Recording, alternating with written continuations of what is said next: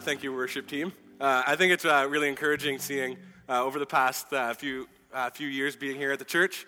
I've had the opportunity to lead children's worship downstairs and kind of help organizing it. So I thought it was pretty cool getting to see Boston up there on the drums today, rocking it.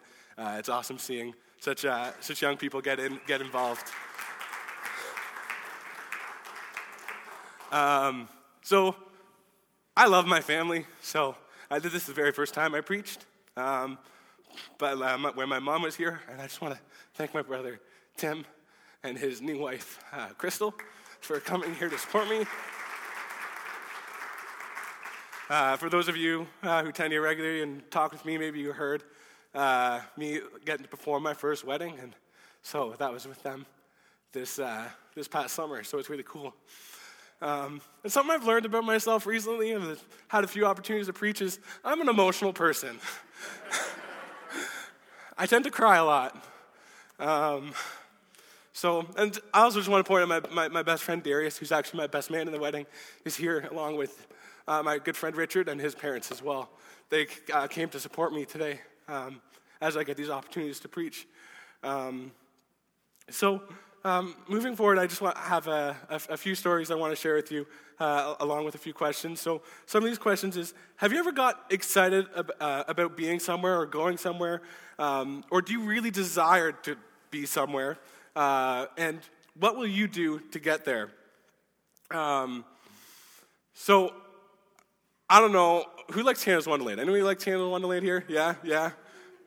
So I love going to Canada's Wonderland. I remember as a kid, leading up to when we were getting ready to go to Canada's Wonderland, I'll get really excited, getting really enthused about it. And it's a very exciting summer because it's somewhere that I wanted to be. It's somewhere I wanted to go because I found thrill and excitement within going on those rides, going on Leviathan, dropping down how many feet, going so many kilometers. It is wonderful. It is amazing.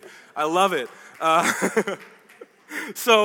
Another little story is we just went through Christmas time, and I don't know about you guys, but do you guys get excited about gifts as much as I do? So when I was a kid, the tradition was we would have our stockings, and they would all get wrapped. They would get put in a stocking, and we would get hung on the door outside of our room.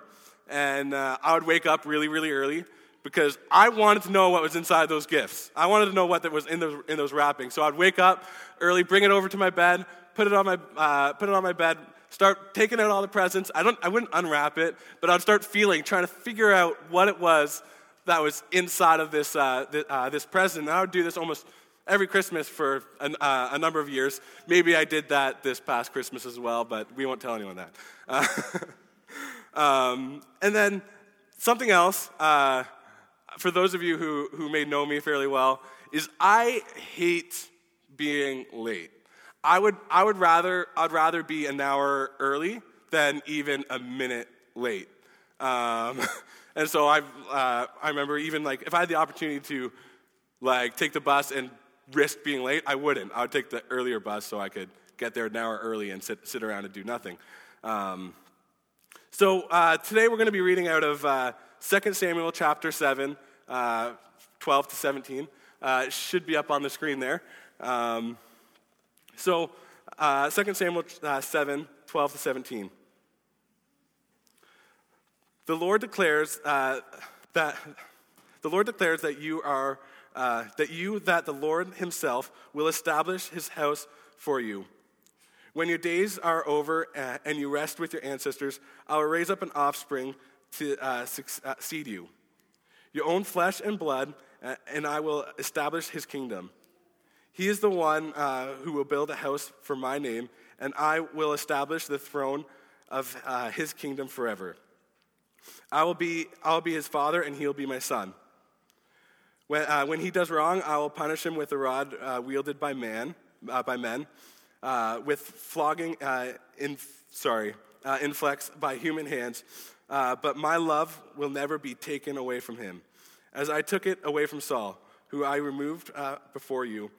Your house and your kingdom will endure forever before me. Your throne will be established forever.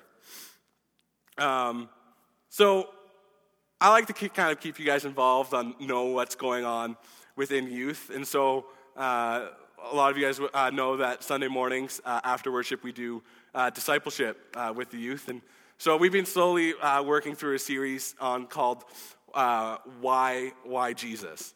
And so we've grown, like a lot of us have grown up with our parents like saying, hey, like this is what it is, and or whatever. But I'm trying to help the students to choose it for themselves. And so one of the very first lessons that we went through was connecting the Old Testament to the New Testament. So all the Old Testament prophecies and how they were fulfilled within the New Testament. And so I've really been interested in that. So I've tried to do that for today's sermon.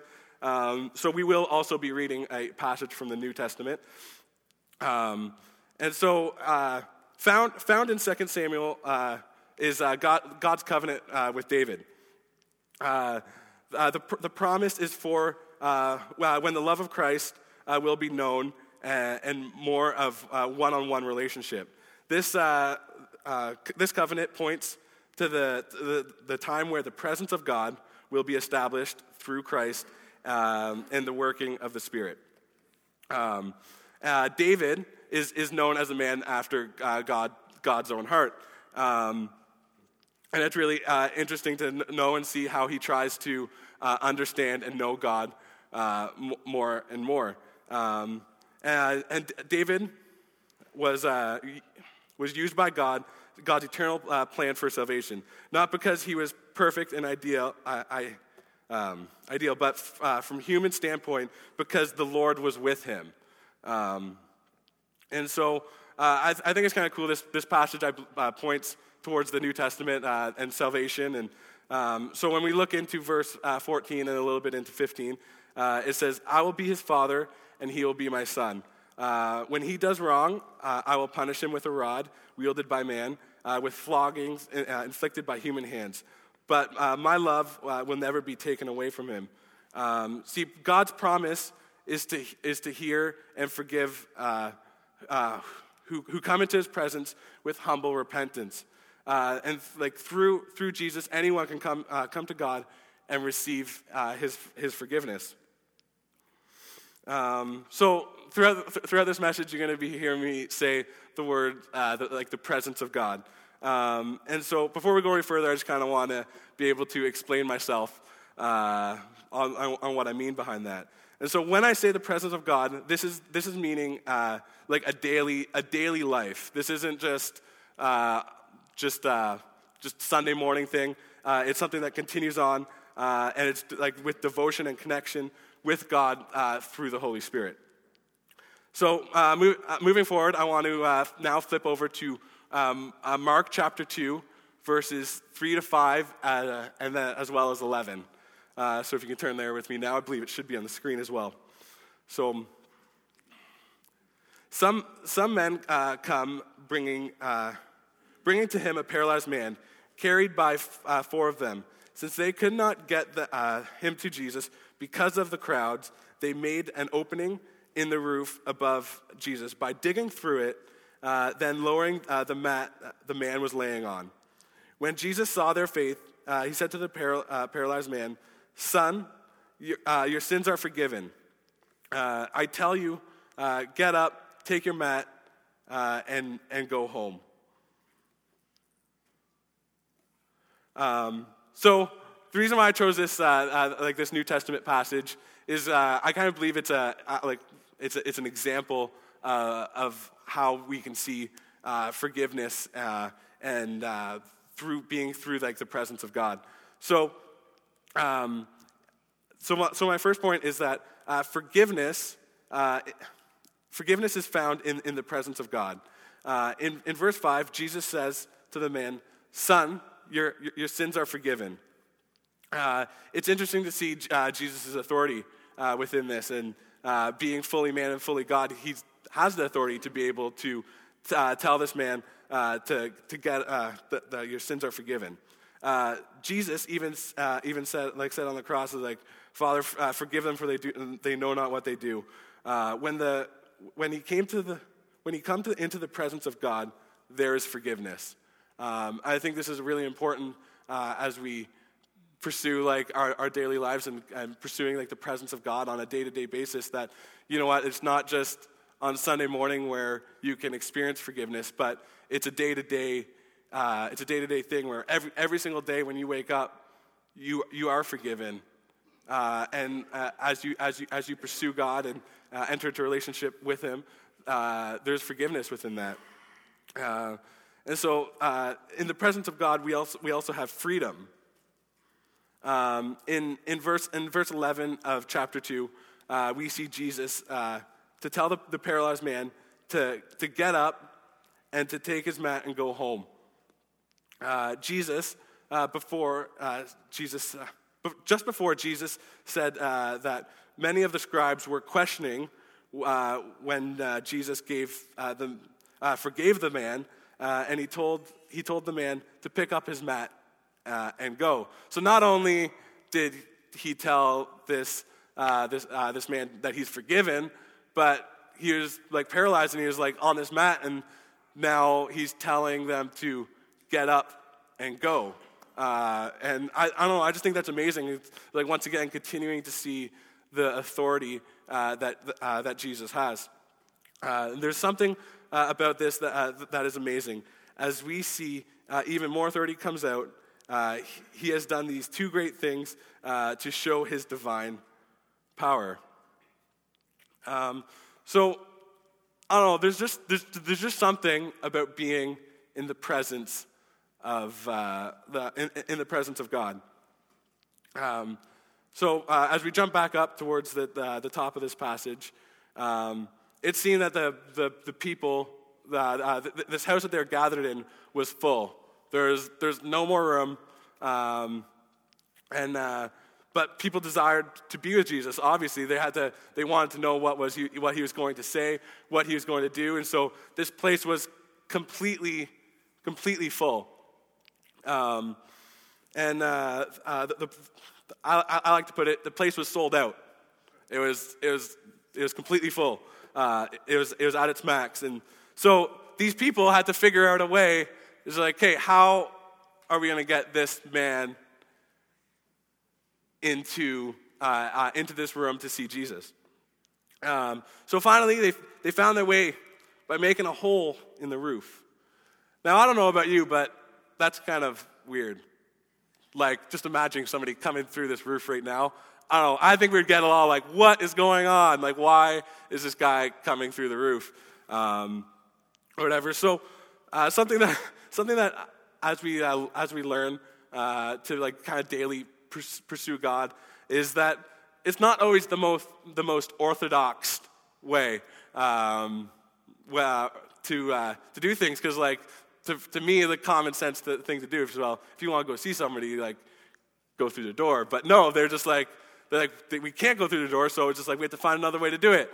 So they dug a hole in the roof and they went down into the roof because they were just desiring to be in the presence of God. And so they went to try and get as close as they can to Jesus. I have a couple stories, and it's actually kind of funny that my friend Darius and Richard are here, because this story actually involves them. So I like music. I like concerts. I don't know if any of you guys have heard of a band called Group One Crew. And so they were at Mapleview Community Church in Barrie. And so we were there, and we were actually helping the youth group, because I think we were doing a fundraiser for the youth group by having like a tuck shop for people that were at the concert. But there's something about like desiring to be somewhere and to go somewhere and to see somebody that is like famous. And I remember we were kind of like cleaning up, and it was like the autograph time for us for people to go get autographs from Group One Crew. And there's a side of like us that kind of wanted to be able to meet this band that came into our church. And so we were doing whatever it takes to try and get their attention. So right where their booth was for where they were signing, right behind that was the elevator. And so we were bringing stuff up and down. And so the elevator door would be open, and we would just start screaming, "Crew, yeah, yeah, yeah, yeah." And just we were just wanting to get their attention. And we were doing whatever it took to get that attention, or whatever. And we actually eventually did get it. I don't know how many people can see this, but we ended up getting their attention, and we got their pictures. I don't know if you guys remember that picture there or not, but yeah, we eventually got their attention, and we got their pictures. I think my friend Darius is just amazed by their froze. And so another story, once again, this actually also includes them as well, which is we were at New Year's Eve for a while. We actually enjoyed going down to Niagara Falls, and we wanted, we'd go to see the bands. I think it was If I Had $1 Million. Who sings that song again? Bare Naked Ladies. They were down there. We were there, and we wanted to get as close as we can to the stage. We wanted to be able to see what pedals they had and what guitars they had and see it in detail. And so we would push our way to the front. We were there's people there before us, and we're like, well, I want to be up there, so I'm going to make way and push through and find a big guy that was there that was trying to do the same thing and hide behind them and just sneak their way up. But there's something about chasing and being in seeing something that is famous, and I think this is something that we need to do as Christians. But the same thing with Christ. There's something about being in the presence of God. There is something about being in the presence of God.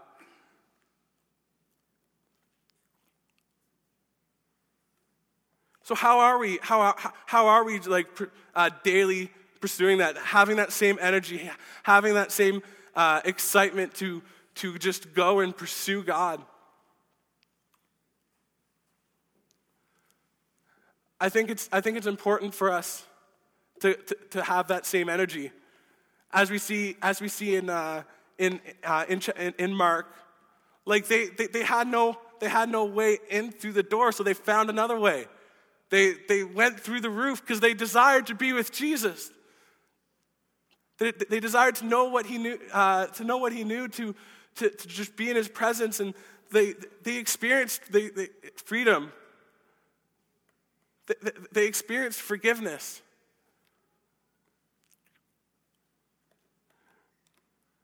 There's something about doing that with humility. And remembering that it's not necessarily about myself. It's recognizing that, you know what, we can't do it on our own. To be honest, before this today, or before the service this morning, I was sitting in the room, and I was kind of trying to get ready for the sermon today, and I didn't feel good enough. I don't feel good enough to be up here and say these things to you. That I don't feel like I have something to say to you. But as I was sitting there praying and just pursuing the presence of God, He says, I've placed you here for a reason.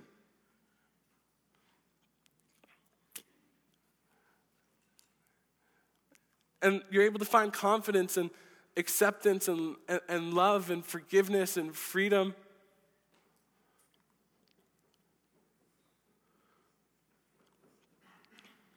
So, how are you guys trying to daily pursue God? So when I was working at Tim Hortons, before I even went to Bible college, I didn't really have the best attitude. I was going into work, and I was being rude to people. I just didn't really enjoy it, and I made a change. I'm just you know what? If I'm going to be able to do this well, I'm going to need to. I need to change something. I need to pursue God more, and I need to really be transformed. And so I'm just well, how do I do this? And it's just simply being in the presence of God. And now, to be honest, in the morning times, I don't know if any of you guys are like me, but it's kind of hard to be energized and wake up in the morning and yay, I'm going to go read my Bible. No, I'm one of those like, let me sleep for 5 more minutes. But so instead, I found a different way. It doesn't have to be exactly that. Like I said, it doesn't have to be that typical like Orthodox way. We kind of put a standard in our heads that it has to be a certain way. Well, no, these guys they lowered the guy through the roof. That's not normal. And so what I found I needed to do to be able to have that same excitement and energy was to listen to songs. So there's actually one specific song that I would listen to every morning before going to work, and that was the song by Lincoln Brewster, "Today Is the Day."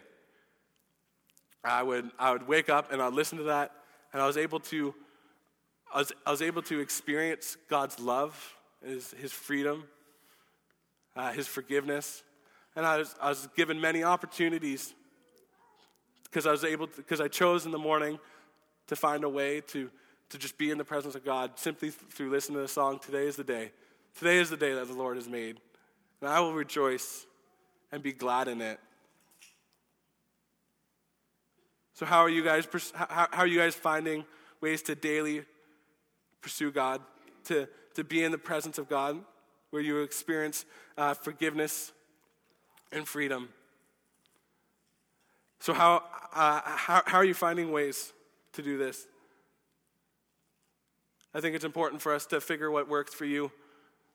There's not one way. What works for Pastor Shane doesn't necessarily work for me or for Brandon or whoever it is. It's what works for you. How are you choosing and finding ways to be in the presence of God?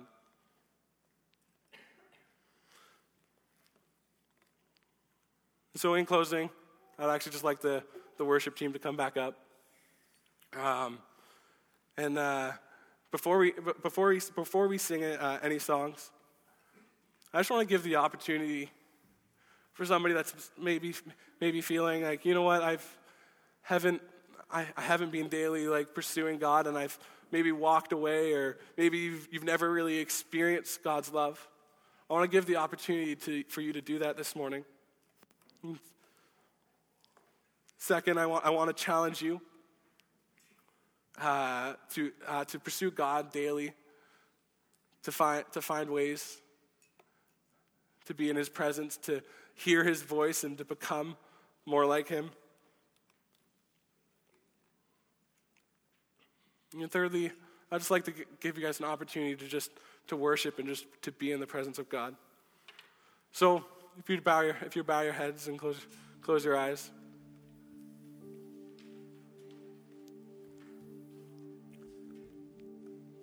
And if that's you today, where you're saying like, Jonathan, I haven't been in the presence of God. I've kind of walked away, and I'm not where I'm supposed to be, and not in the right relationship. If that's you, I want to give you a moment to just raise your hands, and I'll just acknowledge you. Nobody looking around. If that's you today, go ahead and raise your hand. I see your hands.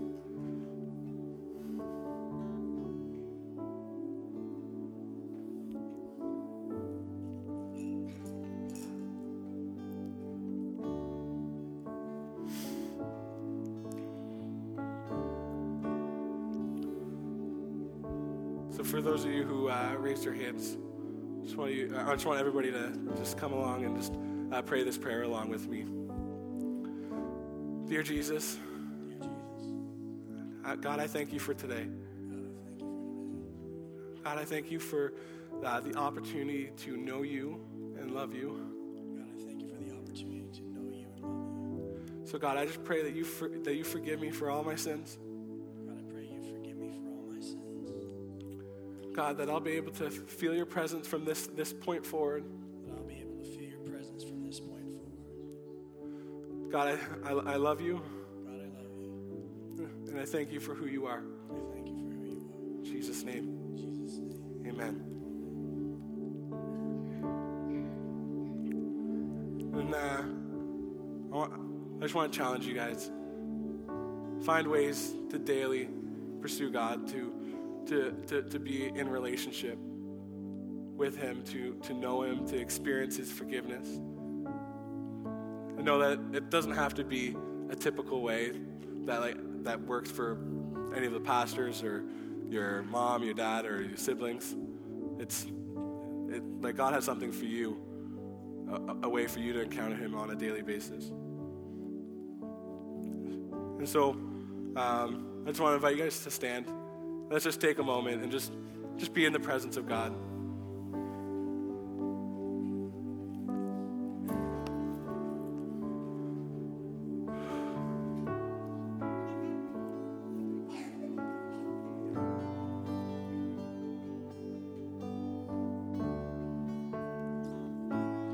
God, I look to you. I won't be overwhelmed. Give me vision to see things like you do. God, I look